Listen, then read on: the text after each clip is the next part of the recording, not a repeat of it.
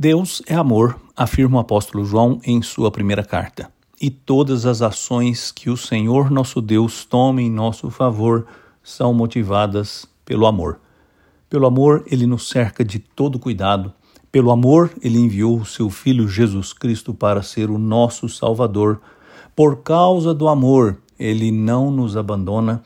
Ao contrário, Ele dirige a nossa vida, Ele nos guarda, Ele nos guia, Ele nos corrige. Afinal de contas, Ele é um pai. E um pai que ama os seus filhos os corrige, sobretudo quando os vê andando por caminhos maus.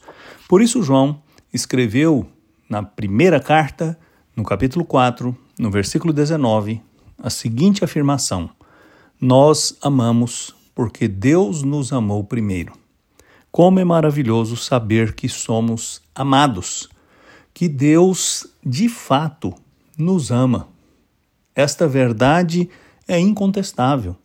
Quem lê a Bíblia Sagrada consegue ver com clareza a maneira como Deus conduziu a história do seu povo e no meio das situações mais adversas, enfrentando os perigos mais ameaçadores, os inimigos mais poderosos.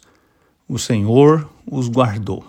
O Senhor os trouxe em segurança para a terra que lhes havia prometido. O Senhor lhes deu vitória.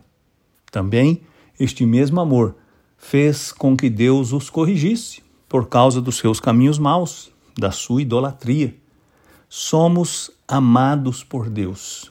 Hoje mesmo, o Senhor renovou a nossa vida, nos sustentou, e mesmo que você esteja passando por um momento de dificuldade, o Senhor está ao seu lado, e Ele te fortalecerá, e Ele guiará os seus passos, sustentará a sua vida, e você pode ter a certeza absoluta: o amor de Deus não muda, porque Ele é fiel.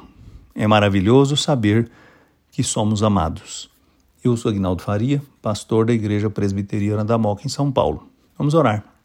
Senhor, muito obrigado por nos amar de maneira tão extraordinária.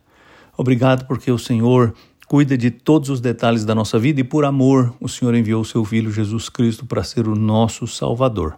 Eu te agradeço por este amor imensurável. Te agradeço porque o Senhor cuida da nossa vida. Em nome de Jesus eu agradeço. Amém.